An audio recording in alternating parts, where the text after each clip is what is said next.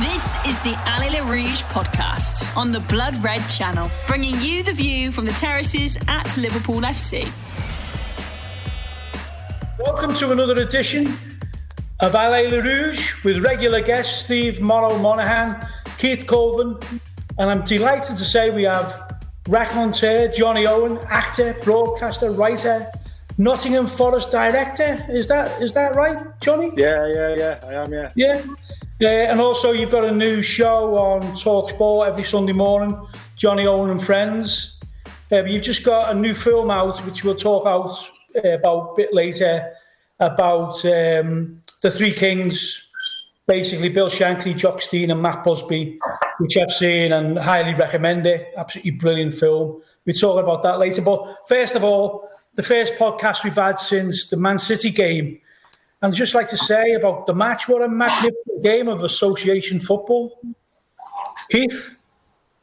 Yeah, it was a joy to see, wasn't it? You know, it was a pity we couldn't get the win. But obviously, the way it started off, I don't think it was ever going to last at that pace and the excitement that in the first 10, 15 minutes. But it was the two best teams in the country, obviously having a go at each other, which is what you want to see. And, I think City in the past have been a bit wary of Liverpool.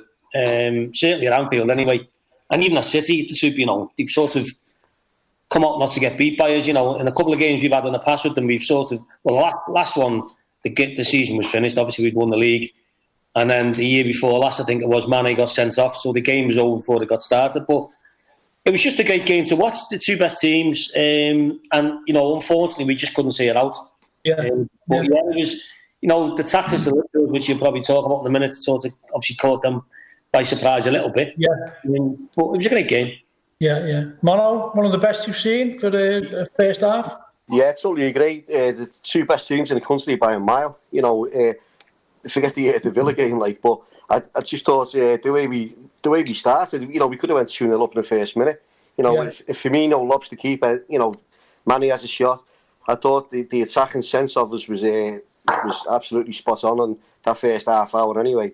But it was a game of two halves. City, we always knew they were going to come back at us. Even they did near at the end of the first half, but at the second half, as I say, I thought it was a great game. Really enjoyed it. Yeah. But it's how brave was Klopp to go. The four attackers, and then especially the way City are in that midfield, and but Wijnaldum and Henderson really held it well there. I thought Wijnaldum was brilliant, and Henderson on the day. Yeah, really enjoyed it.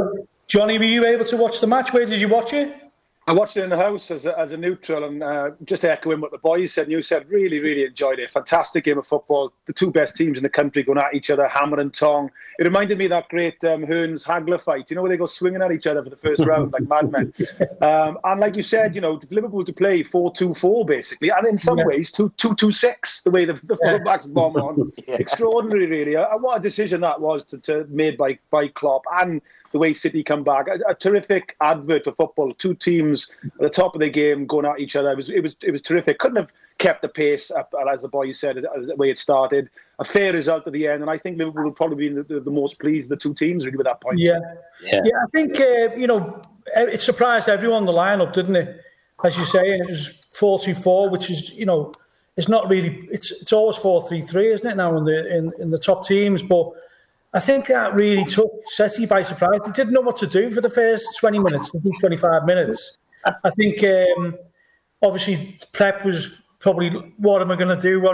And eventually they did work it out. And I think putting two men on Ronaldo all the time, he was getting caught a bit late in the first half. I think that's probably what Pep decided to do. But we could have been 2 or 3-0 up within the first 10, couldn't we?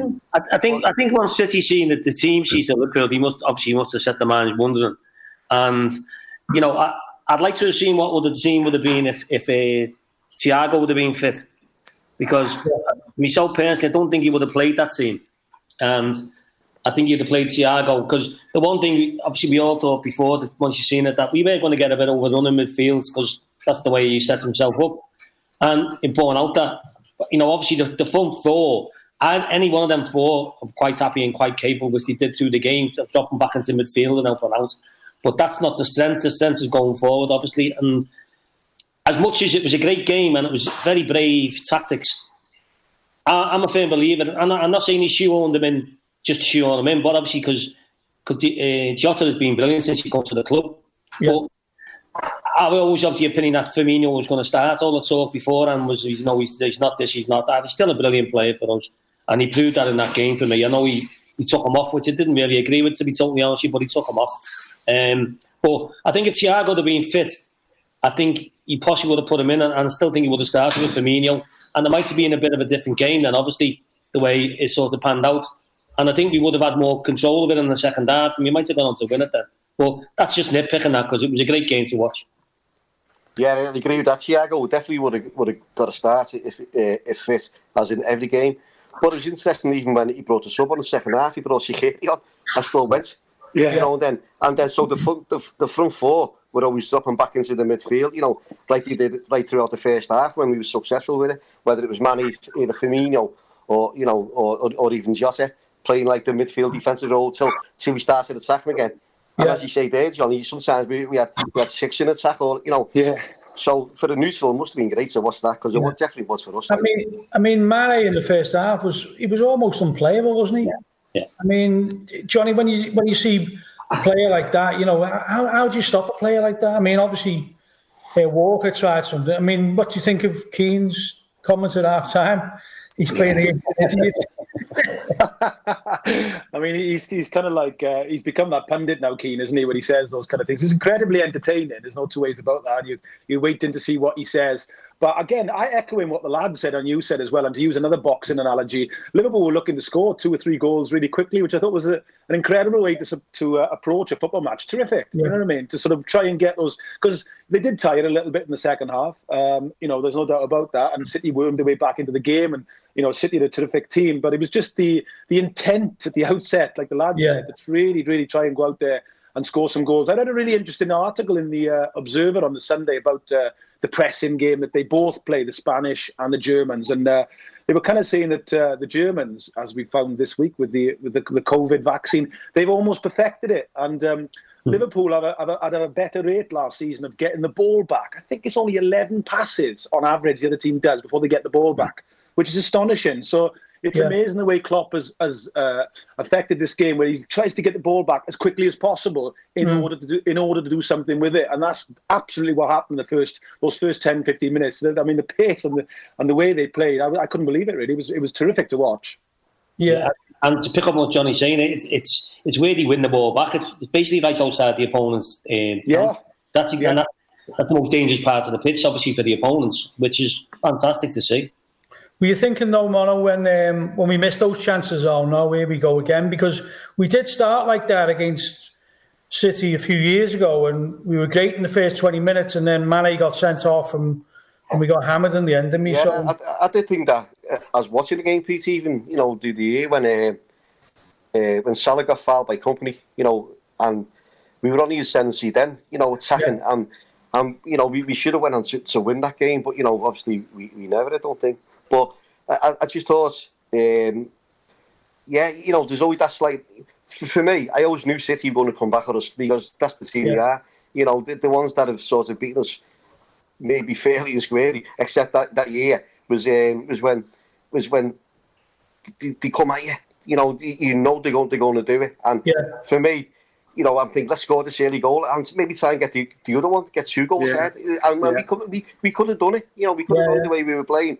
And that's always the worry, where you're thinking they'll come back at us here, and you know they'll just have form. You know, they'll settle down, and then, because City are a great team, as we know, with, you know, De Bruyne and the way he passes and all that. But I think for me, you know, they're missing Aguero up front side. You know. Yeah, big time. Yeah. Do you have any doubts on our penalty? Mane, I mean, he clips him. No, he is a definite penalty. Definite penalty. You can tell by the body language of the team, of City's players. Not one of them. They just turned their back on it, didn't they? They knew it was a penalty. So it was an idiotic challenge, wasn't it? Really? Keane was right, yeah. But, you know, as you said, you know, Mane, unfortunately, you know, you can't get the ball to him all the time. But if he could have got the ball to him a bit more often in that first half, he was destroying Walker at will. And it's just a pity that we couldn't, you know, utilise that. His game a little bit more, because he used to say that he wouldn't have got sent off as well, because he had him in his back pocket. Basically, he couldn't handle.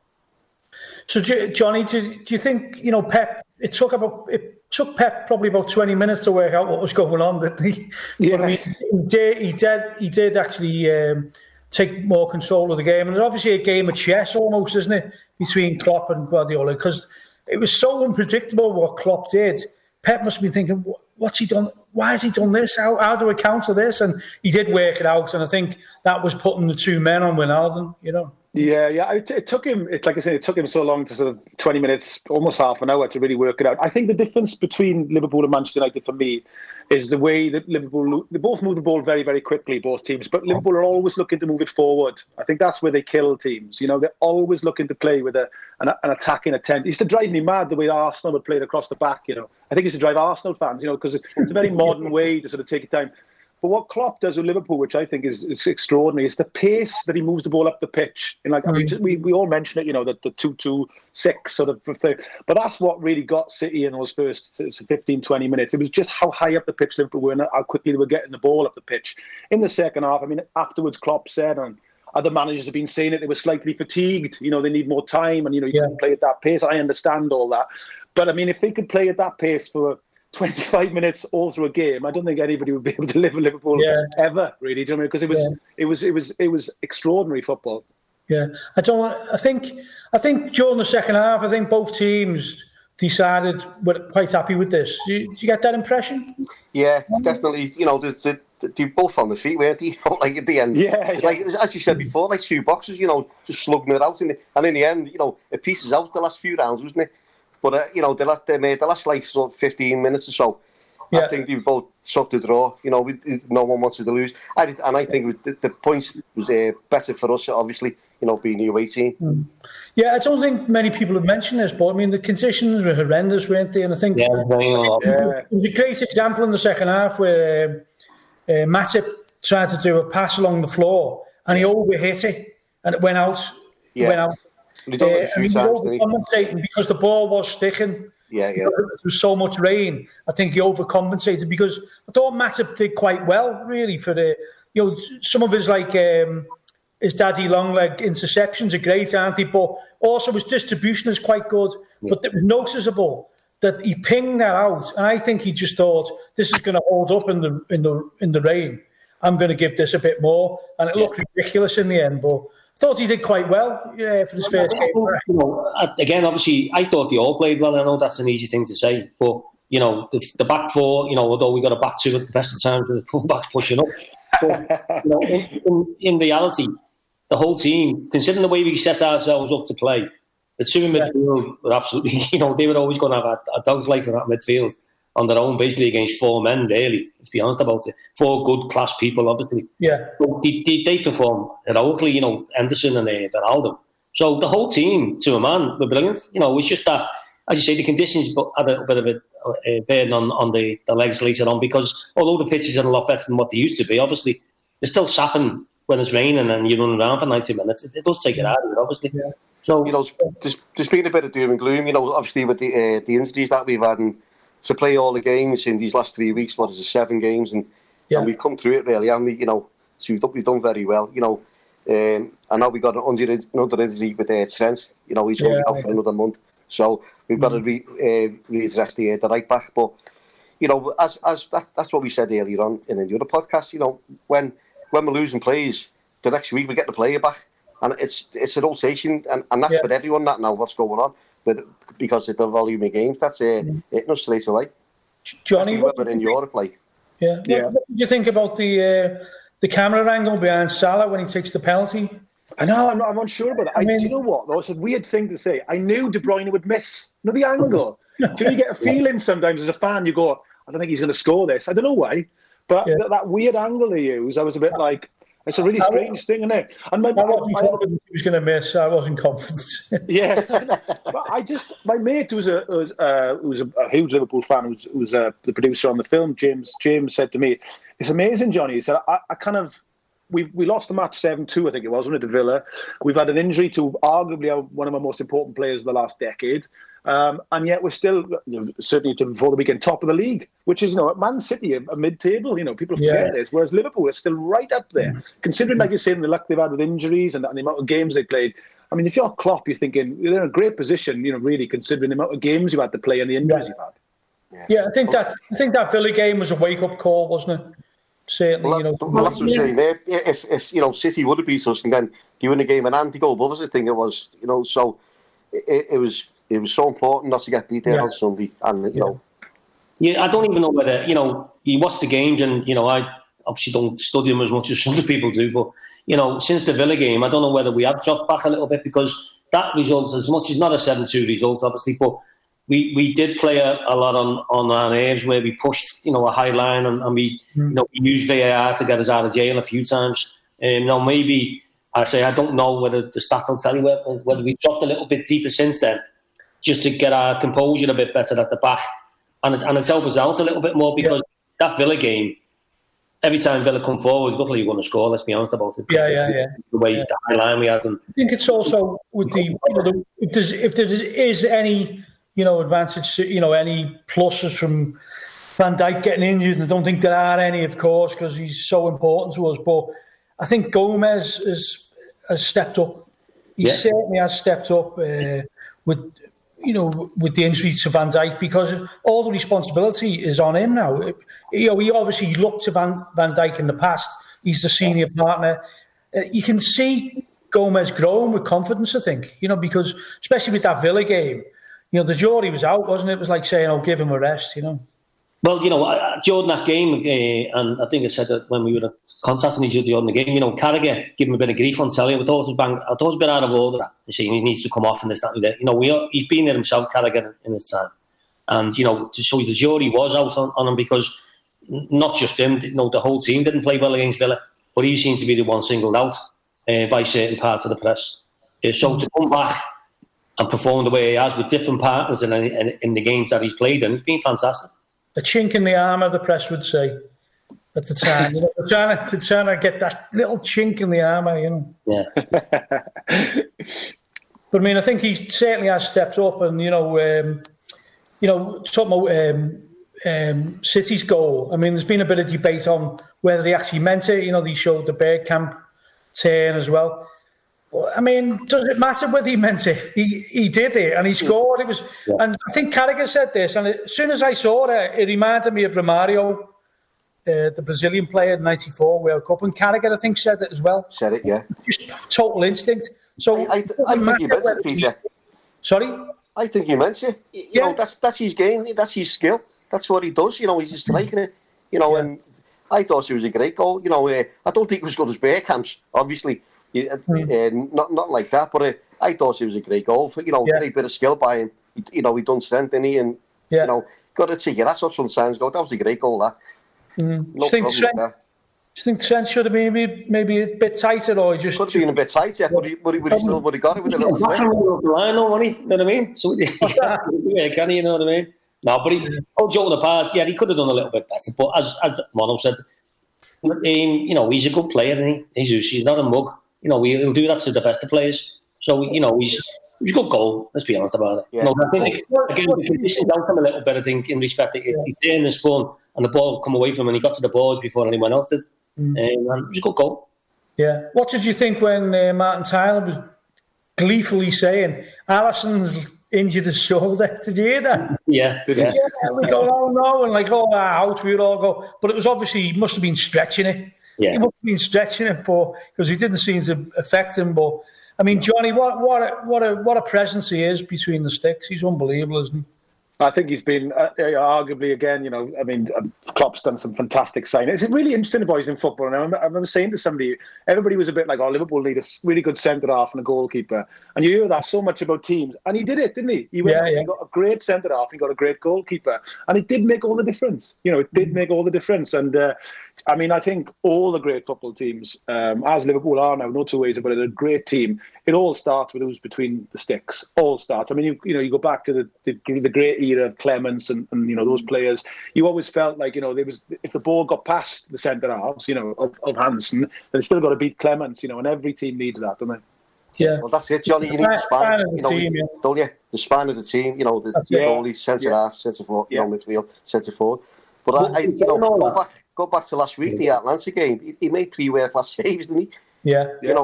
I thought he was brilliant that night. With relatively nothing to do, and he pulls them all out all the time. Yeah.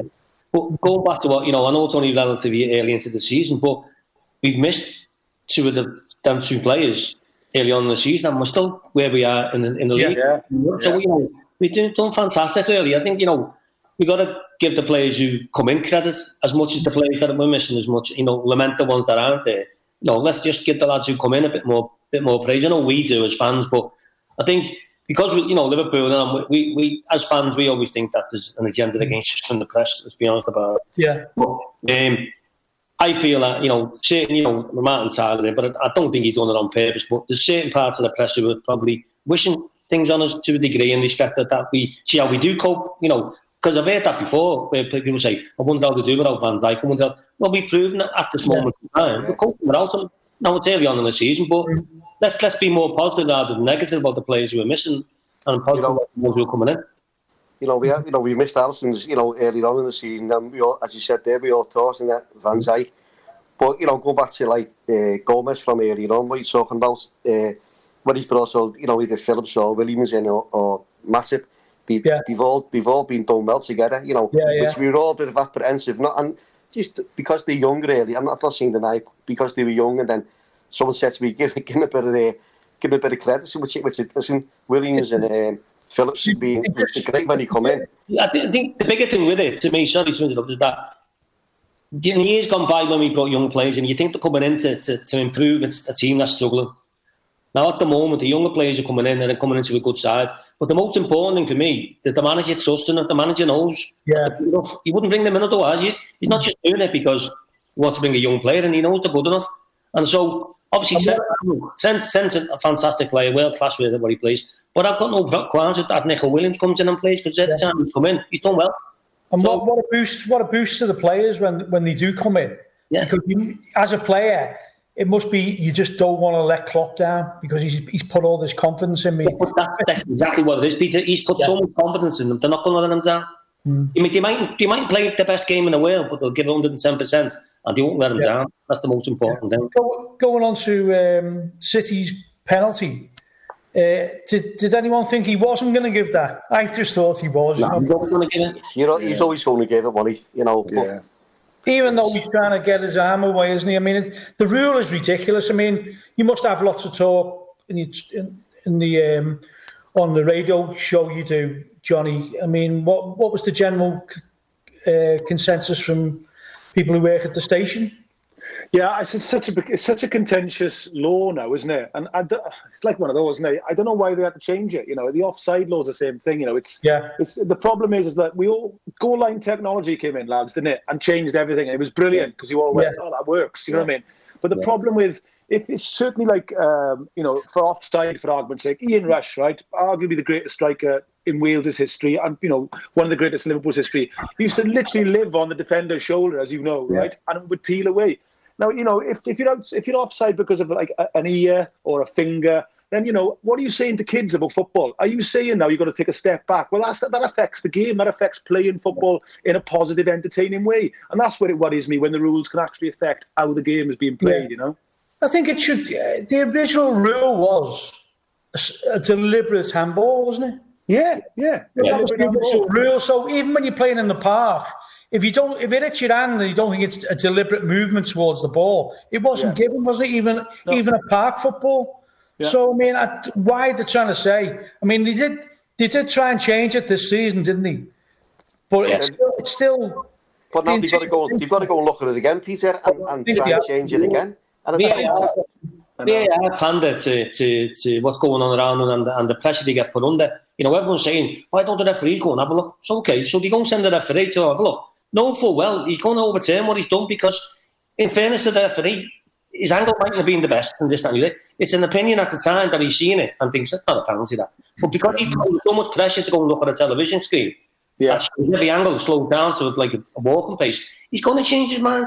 And every pundit on the television, from Carragher to Neville to Keane and all the others saying, when they get sent to that television screen, they're changing their minds no matter what. And it's wrong because the first instinct's normally right. Is that it wasn't a penalty to one for the wall. It was blasted so hard. It's impossible for Gomez to get out the way of that, isn't it? Yeah. You can see him trying to get out the way of it, but it's just The ball is travelling too much. Before Leicester against Wolves, exactly the same. Yeah. Well, that's what they're saying. They're not watching it when you go to the screen. They're not watching it in real time. They're slowing it down, so it's. Yeah. Listen, we say this every week about VAR now. I have always said there's a swing and roundabouts. We'll get away with some and lose some, but it's a talk, not just for us now. It's a talking point every game. Yeah. And it's just taking the fun away. As we said last week, you can't celebrate now with a goal because you're looking around. No. Was he offside? Is that? Did someone touch you with his hand? Or it's every goal now. You're sitting there and go, I'm waiting like 2 minutes or to celebrate. Well, yeah, but you can't. You could look at it this way: you do celebrate when it goes in, and then you have that feeling of, oh no, it's here. And then you celebrate again. So it's a double celebration almost, isn't it? So it's taking the fun away, Pete. It is. The one that Bamford scored against Palace. That was ridiculous. That he said he's offside because his hand was offside, pointing where he wanted the ball. I know. That's just ridiculous. I agree. Allez les Rouges on the Blood Red Channel. Well, it was a fantastic game of football, and I think everyone around the world would have been watching that, just as they listen to this podcast around the world. They would have been looking at that and thinking, "What a great game of football!" It obviously did peter out, but we were expecting that. You couldn't keep that level of intensity going, could they, for the 90 minutes? But I think the first half was just an absolute joy to watch, and two teams at the top of the game. Obviously, I don't think City are as strong as they were a couple of years ago, since they've lost company in that. But they're still a fantastic team going forward. There's no doubt about that, and they can damage it. So to come away, I was quite happy in the end with a draw. I was quite happy. I think most of us would have took a draw beforehand, wouldn't we? To be honest about it. Yeah. So, Johnny, going on to the, to your background, you're a Welshman from Merthyr Tydfil. Yeah. Who did you support growing up? I supported my local team, which was Merthyr Tydfil, as they were then. They're Merthyr Town now, and Cardiff City were the local league team in the lower leagues in those days. But is Merthyr a rugby town then? No, it's a bit of an anomaly, really. It's a football town in the Valley. It's quite famous for it historically as well. Yeah. And everybody's always supported football there. So they were always a very good non-league team. I don't know if you remember, they beat Atalanta in the European Cup Winners' Cup in the late 80s and all that kind of stuff. So, it's always been a big football town. And I just used to go there from when I was a kid with my dad and all that. And then down to Cardiff to watch some league football. Yeah. Would there be a lot of Liverpool Man United fans in Merthyr as well at that time? Huge. Everybody's either Liverpool or Man United, really, if you didn't watch Cardiff. So it's still a huge area in South Wales. Man United, Liverpool. Apparently, just to make you laugh, the busiest night in South Wales in A&E is whenever Liverpool and Manchester United play each other. That's a true story. I can't believe that. But you won, Johnny. You won a BAFTA for your documentary on the Aberfan disaster. Yeah. And also critical acclaim for I Believe in Miracles, which is about the Nottingham Forest team that won back-to-back European Cups in 79 and 1980. Yeah. So now you've made a documentary about the three kings, Shankly, Stein and Busby. I mean, what was your motivation for doing that? Because there was a documentary in the 90s, wasn't it? Was it Hugh McAvenny? Was it? Yeah, there was. Great. On the BBC, I think. Yeah, and what was your motivation for choosing three characters? Because they've got the biggest support in the world. So you're sold copies. sell loads of DVDs. I mean, there's that amazing stat, isn't it, at the beginning, which were conservative estimates as well, where they were saying that 1 in 4 of the world's population support either Man United, Celtic, or Liverpool, which is an extraordinary thing. And I just wanted to. My father basically worked underground, as did most of our fathers in Wales back in the day. It wasn't an unusual thing, and he would always point out men who worked underground when they were on TV. And my brothers would roll our eyes, and Shankly would come on screen and he'd go, "He was a miner," and it really stuck. He really stuck to me, And he loved Shankly, and when he was dying, bless him, he passed away in 2017. I reminded him of this, and he kind of laughed and said, "Well, you remembered it, haven't you?" And I said, "Yeah." And then when he did pass, I thought to myself, well, there's a generation of men and women there who are leaving us now, the men of the mines and the docks and the mill workers. And because, those are industries that don't really exist like they did 50, 100 years ago. So I thought it'd be an interesting story to tell about the contribution they've given to sport, especially in football, because Stein, Shankly and Busby were all from industrial Scotland. They were all miners. They were all lifelong friends once they got into their teens and 20s and built 3 huge sporting football clubs that are now famous throughout the world. And I just thought it'd be a nice way, in a modern sense, to tell a younger generation of where the club's roots lay, really. Yeah, there's a great line in it where Richard Burton's getting interviewed, and he said, the miners thought themselves as the aristocracy of the working class, the king, the underground. Well, that's exactly what the Dockers thought. They were the aristocracy of the working class. Yeah. And then the mill workers would have thought the same, wouldn't they? And the iron workers. No, they were actually born within 30 miles of each other, Shankly, Stein and Busby. I mean, coming from mining families, obviously that's ingrained in the way you tell the story. But there's no narrative as such. You let the archive footage tell the story, but you also have Patrick Barclay in and other commentators talking about them, don't you? Yeah, the players either. I wanted to talk about Scotland as well. Scottish roots to Liverpool is a great example. In the late 70s, when I did the documentary about Nottingham Forest, Forest's best players were John Robertson and Kenny Burns and John McGovern. Liverpool's best players, Alan Hansen, Kenny Dalglish, Rees. Everybody had a spine of great Scotsmen in their team, and we all remember that growing up. And that's gone away a little bit now.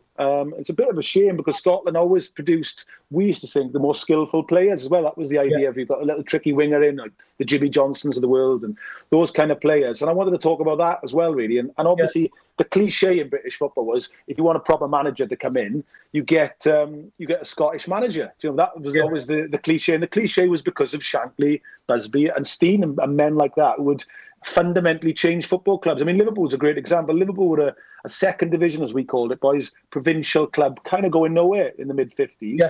And then in the late 50s, his great friend Matt Busby, the board ring him because he was the Liverpool captain, ask him who he'd recommend. And Matt Busby says, well, the fella you want is over in Huddersfield, Bill Shankly. He's the fit for Liverpool. And they go and get him. And, there's a great story that Busby puts the phone down and turns to Jimmy Murphy and says, I might regret that because we've got Bill on our arse now. Do you know what I mean?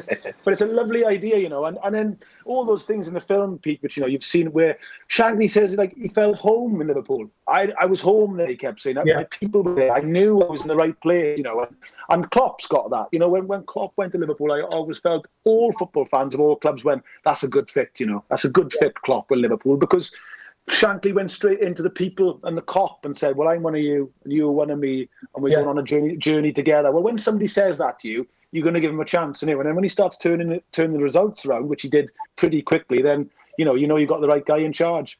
I mean, all 3 clubs, they were built in those managers' images, really, aren't they? In terms of, there's one line that said they are the soul of the clubs. But now we're in, 2020. Is it a case of the legacy still is there? Do you think? I mean, we're involved in something called the Spirit of Shankly. Yeah. Which we're trying to keep on the legacy. But do you think it's in the DNA of the clubs? Absolutely, and the film tells you that. I mean, there's only Liverpool fans who walk out to the cop during the game over ticket prices, and they're thousands as well. That doesn't happen in other places. And even Man United, with the FC United thing and the green and gold scarves, and Celtic with their immigrants welcome banners. There's something very specific about the club's personality-wise. That's what interested me so much and why I wanted to make the film. That makes them different to other football clubs. I know all the banners, Scouse, not English, those kind of things, they're unique. That absolutely comes back to Shankly. There's a great story Ian Callaghan says, doesn't he? He comes back from winning the World Cup with Roger Hunt, and they clap him in through the staff, and Shankly comes out and goes, what's going on here? And Callaghan said, we're clapping me winning the World Cup, to which he said, enough of that, now we've got a title to win this year. The World Cup and England was an irrelevance to Shankly. Yeah. Forget that. It's about Liverpool, son, and I think that's something that... that's you're home now in Liverpool. It's much more important things to worry about than the World Cup. So it's a bit like, that DNA runs through the clubs, to use a mining term, like a vein. They're there. And only those clubs behave that way, and that's absolutely because of the 3 men and their personalities, which still exist to me. You're saying... Sorry, Pete. I think now way football's gone, because of the riches that are involved in it, and obviously there's people who are struggling to go to it. You know, we know ourselves with obviously the SOS, and you know, we get involved with other clubs and other clubs' fan groups. I think it's more prevalent now than ever, in respect that a lot of clubs, not all of them, not all the clubs' fans bases do grasp what they used to be like years ago, but I think the certain ones still do. You know, and I think they understand it now more so than ever, because it is, you know, obviously without the pandemic kicking in prior to all that, it was a struggle to get to a game of football for a lot of people because of the costs and everything else. So Liverpool fans, I think, you know, your Man United, Celtics, you know, there's a lot of teams up and down the country now who've got fan bases who do understand what it meant to be a football club in the years gone by, and are trying to bring that back because it's so important to the communities. Going back to what you said before, the DNA, the clubs, you know, obviously Shankly with us, and you know the other two managers with the other teams, but you know it's the ethics of Shankly that we all love. You know what his values were, you know, in his life and for Liverpool, you know, for our club, and you know we go back to what you said with, you know, with the walkouts on the 77, you know, 77 minutes against Sunderland. That was an amazing time for us, you know, as supporters, because it was like the last chance saloon where the hierarchy of Liverpool Football Club would have just took over with the price range, and then it was game over for everyone, you know. And for me, and I think for the lads with the SOS, it was like, you know, and other supporters clubs, well, look, if they can do it, you know, we can all unite together here against the greed of football. And it's what the trade was probably against, you know, Busby, Steele and Shankly, you know. Yeah, but do you remember when I remember when the furlough thing happened, and Spurs said they were going to put staff on 80% wages, and then there was rumoured in the press that Liverpool were going to do it, and this red wave of fans went, not on your chat, you know, and then I think the owners went, oh, you know, they need reminding sometimes, and that's what the fan base is, and that's the world they come from, the city they come from, and the way they are, you know, and that was those are the moments, and like you said, you know, the walkout against Sunderland, where you're just reminded of what Liverpool Football Club is because of where it is and the geography, and because of Bill Shankly. Yeah, I mean the PPV, you know, the pay-per-view all clubs voted on, and that's another one, a recent one, exactly. Yeah. And everyone decided to contribute towards fan support and food banks, and that's sent shudders across the Premier League again, because they, you know, it's not definitely, they put it on hold what the decision's going to be. But we know by the other football trusts from around the country, you know, what the type of feeling is, and really it was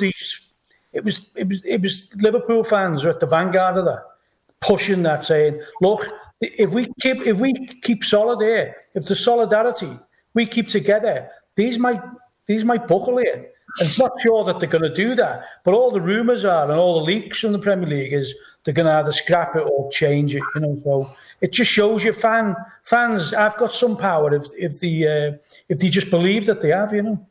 Absolutely. I mean, you know, Mono just said it there. You know, football at the moment, we've all seen the Jock Stein's really famous quote, which is now a quote that people put up in banners across the world. Football without fans is nothing, you know. Yeah. We've all kind of seen that, especially since, you know, the coronavirus lockdown and things like that. And, you know, people are kind of waking up to the fact that, and especially fans, you know, they sometimes don't realise the power they've got. Because if they stop watching or stop going to games, and we can see that football is nothing like the spectacle that it can be with a full crowd there. So all credit to them. And also, you know, Liverpool's and Everton's work in the community is incredible. You know, I said I'm on the board at Nottingham Forest, and we've got a really good community trust, and we work hard with food banks, and we work hard with the homeless. And, you know, I do look at the Merseyside clubs sometimes to say, well, what are they up to there? You know, and I was noticing they're having collections around the ground for food and stuff like that. And, you know, we started doing the same at Nottingham Forest, and it was amazing. The guy that runs the food banks in Nottingham was saying the Forest supporters are feeding the homeless of Nottingham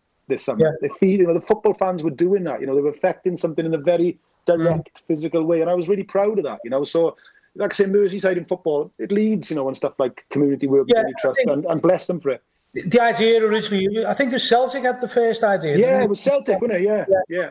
So you can see that lineage where it comes from, the ideas and that. But was there anything that, when you're researching the film, John, I mean, I know you came to Liverpool a few years ago because I met you and all the old Shankly players met you.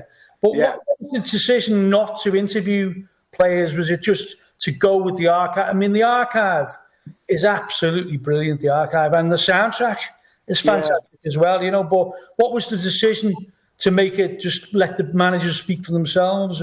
Yeah, we try to use as much audio voice from the managers, old recordings and stuff like that. I mean, you know, classic Shankly. When Shankly retires, he gets his own radio show, and one of his first guests was the Prime Minister. I mean, imagine that now, you know, I'll get the Prime Minister in, you know, classic Shankly. So I wanted to use as much of that, and I also wanted to get some, you know, some good football writers, historians really in, just to sort of like to frame it all really, to sort of say how important the men were and the effect they had outside football as well. That was a big part of the film, the effect they've had on the cities really. I mean, if you think of like Liverpool, for example, the economy of Liverpool is all, you know, how important the Beatles are and how important the football club is. You know, those kind of things are really, really important, you know, and you know, that's the effect they had on these places. I mean, you see Manchester's the same, you know, Man United and now Man City as well. And same with Celtic. People fly in all the time to watch these football clubs. And they watch them. They've become worldwide clubs because of the three men. Yeah. There's one of the last lines in it. It's in the heartbeats of all three managers so strong, you can still hear them. They're the maker of modern British football.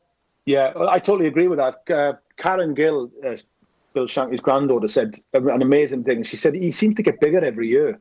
It's a really interesting thing, you know. And United fans sing that famous chant, you know, about 20 times playing football, the Busby way. They don't say the Ferguson way or any other manager or the modern manager. They say the Busby way. The banner in the Kop of Shankly just above, you know, your Benitez and your Paisley, you know, fantastic manager Bill Paisley. But Shankly is almost like the father of the club, really. And like I say, I wanted to sort of let younger fans know, you know, and I know they know their history brilliantly in clubs like Man United and Liverpool, but other clubs, I wanted to look at these three clubs and go, their history is phenomenal. And it was the way they played football as well. We were just talking now about pressing football and quick football.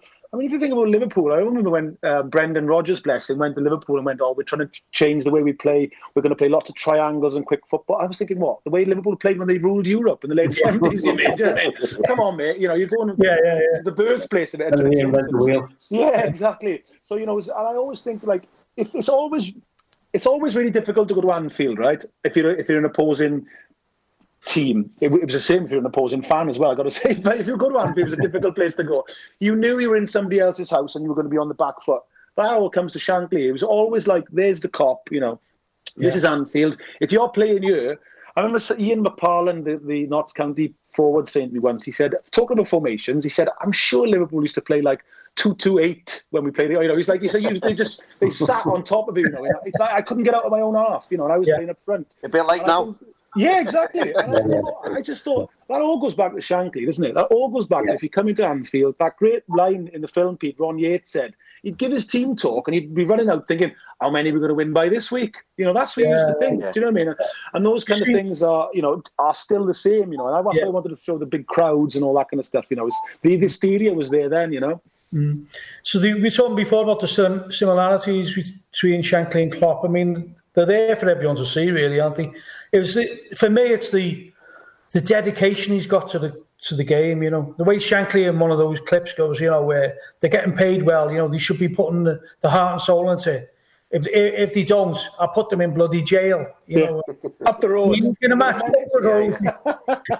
imagine Klopp saying that, can't you, as well? Yeah, because he means it, doesn't he? He means it. He's like, I'd jail a player if he didn't give me 100%, you know what I mean? And you can see, and once Paddy Barclay gave, I think, one of the best lines in the film, he said, Liverpool, what Shankly did with Liverpool is he created a relationship between the manager and the fans.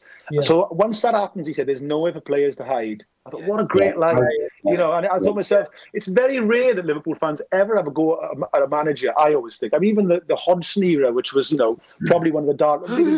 It didn't get visceral. They famously sang Douglas. I remember that. Yeah. But there's not that sort of tradition in Liverpool of somebody really having a go. You know, I know you've probably heard it in matches, but there's not that sort of visceral sort of anger where the ground can turn. I think that's the Shankly, you know.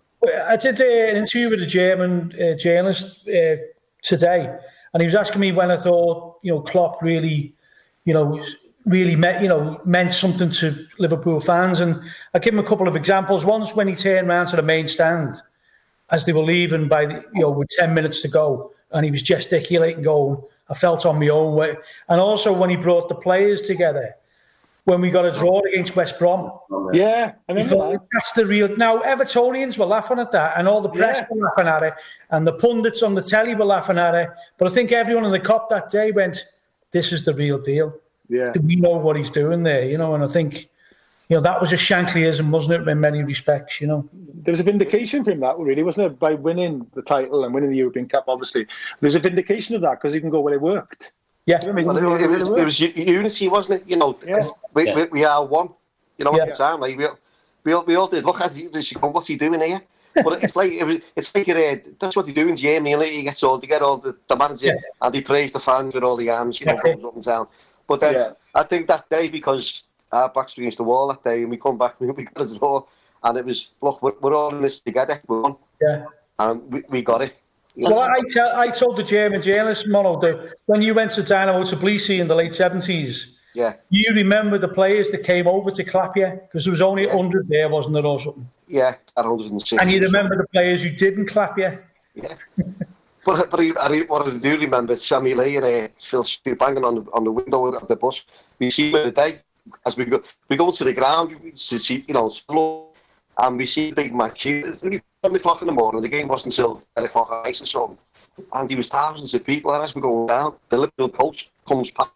And they're amazed. See 20 lads, you know, and there'll be the summer and walking down the street in Tbilisi in Russia. At the time it was. But then there wasn't queuing up for the ground. Early, they queuing up for bread. But how ironic what we do now, the food banks in Liverpool, you know. You know, it's like full circle for us, you know. Yeah.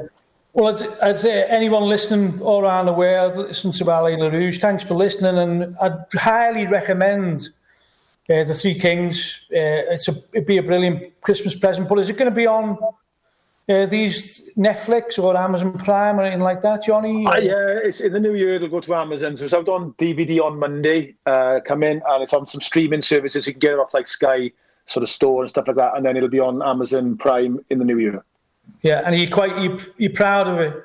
Oh yeah, I'm really pleased. It was just a shame that I couldn't get it on the big screen for longer, because I'd love Liverpool fans to see it with the music, like I said, and the footage. But maybe they're talking about when the lockdown ends in the spring, they might get some showings and that. So hopefully, fingers crossed. Good. Yeah.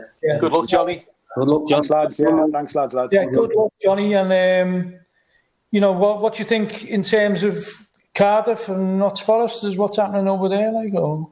Well, it's really interesting with Forest, because they all, like you, are desperate of a certain generation. They're desperate to draw you again in a cup, because they haven't played each other. Because in the late 70s, some bad memories of that. And they're great rivals then. And all the older lads go, I'd love to draw Liverpool. I hope I don't. I'd love to draw Liverpool. So it's a bit like, I'd like to see Forest back in the Premier League, a bit like Leeds. You know, you want to see the bigger clubs up there, really. And I hope they do. With Cardiff, you know, we've had a few seasons in the Premier League. You know, we've got an owner that's an interesting guy. You know, we'll see what happens this season. If they can both go up first and second, I'll be the happiest man in Wales. Well, we owe you a couple of defeats from that League Cup final, don't we? And the European Cup that you knocked us out. Colin Barrett and Gary Birtles. Gary Birtles, yeah. Well, good luck with the... Hey, we wish VAR was around them days. With John O'Hare, in the League Cup. Tackled him on the halfway line, he got a penalty. That's right. He tells a great story, doesn't he, in the film, where he goes, 30 years later, he goes up to speak to Martin O'Neill playing for Leicester. And he said he pulls up to Stanley Park and he rolls the window down and he says to this little steward, he says, yes, John O'Hare, Leicester City. And the guy's exact response was, F*** off, we don't like you here. I'm going to have to beat that, Pete, sorry. But that's exactly what he says. So he tells that story when he does Q&As and stuff. It's a great line, isn't it? I think that's a bleep. Thanks for Allez Les Rouges. Yeah. Thanks to all our listeners all over the place. Keep on going onto the social media and telling people what you like and dislike about it. Thanks for coming on, Johnny. It's been a pleasure having you on. That's been brilliant, lads. Really enjoyed it. Yeah. Johnny. Thanks, lads. We'll have a pint over Liverpool after lockdown. Can't wait. Peace said he's fine. And good luck for the future. Good luck, Johnny. Thanks, lads. Good luck, boys. Lad. We'll be back in a couple of weeks. Allez Les Rouges, and that'll be just after the Leicester game, I think. the top of the table clash between Liverpool and Leicester. Thanks very much for listening. You've been listening to the Allez Les Rouges podcast on the Blood Red channel.